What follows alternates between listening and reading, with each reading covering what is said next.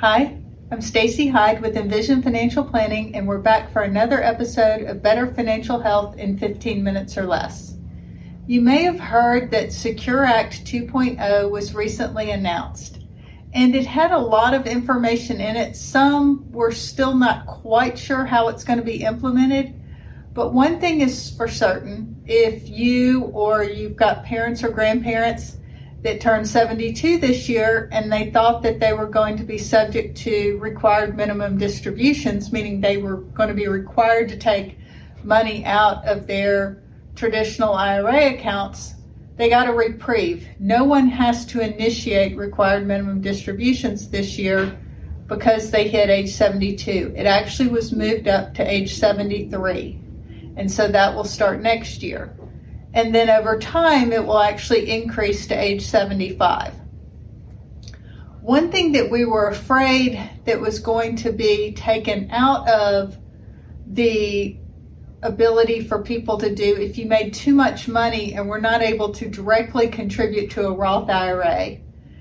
Some people would do what's known as a backdoor Roth IRA. They would make a non-deductible contribution to a traditional IRA and then convert it to a Roth IRA 30, 60, 90 days later.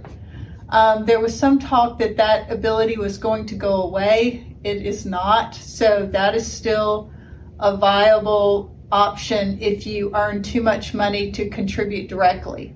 Keep in mind, though, that if you have available a 401k or a 403b through your workplace, and you have the ability to make Roth contributions, there is no income limit on those contributions. So you can contribute up to the maximum amount. The maximum amount this year, if you are under 50, is $22,500. If you're over 50 or turn 50 this year, it jumps to $30,000. So if you're not contributing the maximum and you've got a good 401k through your employer with some matching reasonable cost investment options, I would tell you there's no reason to go outside of that until you've kind of maxed that out, because there's some advantages that you get through your employer 401k. The first being the asset protection that is available. It's basically protected against creditors. The other thing that is available to you through that, in many cases, not all, is the ability to get a loan should you need access to your money prior to retirement for buying a house, kids' college, that sort of thing. You definitely should not look at your 401k as a piggy bank. It really needs to be the lender of last resort, but it is nice that it has that option. So that is one thing that came about with the Secure Act. And in future years, interestingly enough, highly compensated individuals are going to be required to make their catch-up contributions, so that $7,500 additional money that's available for folks to make, those are going to have to go into Roth contributions if you're highly compensated. So that's going to change that calculation for a lot of people. There's also going to be some additional enhanced catch-up contributions for people 60 and over, but those are all they're not effective this year, and I'm sure you'll be hearing more and more about them as we get closer to the end of the year and the effective date.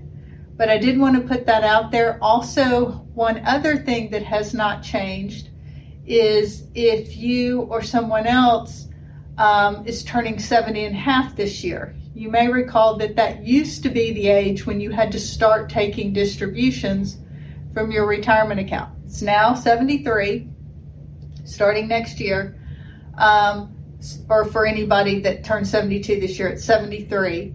If you were already subject to required minimum distributions, nothing changes. You just continue on your same schedule. But there's still a good thing that's available to you if you're 70 and a half, and that's the ability to make charitable distributions from your IRA directly to a charity and not have to count those distributions in your income. They still satisfy your required minimum distribution if you're old enough to be subject to those, but you don't have to pay income tax or worry about it increasing your Medicare premiums for those contributions. So that can be really valuable, especially now that the standard deduction is so much higher than it used to be. It's almost $30,000 for people over 65 now, a married couple. So to be able to take that standard deduction and then give $5,000 out of your IRA and not pay tax on that money, that's some pretty powerful tax leverage there.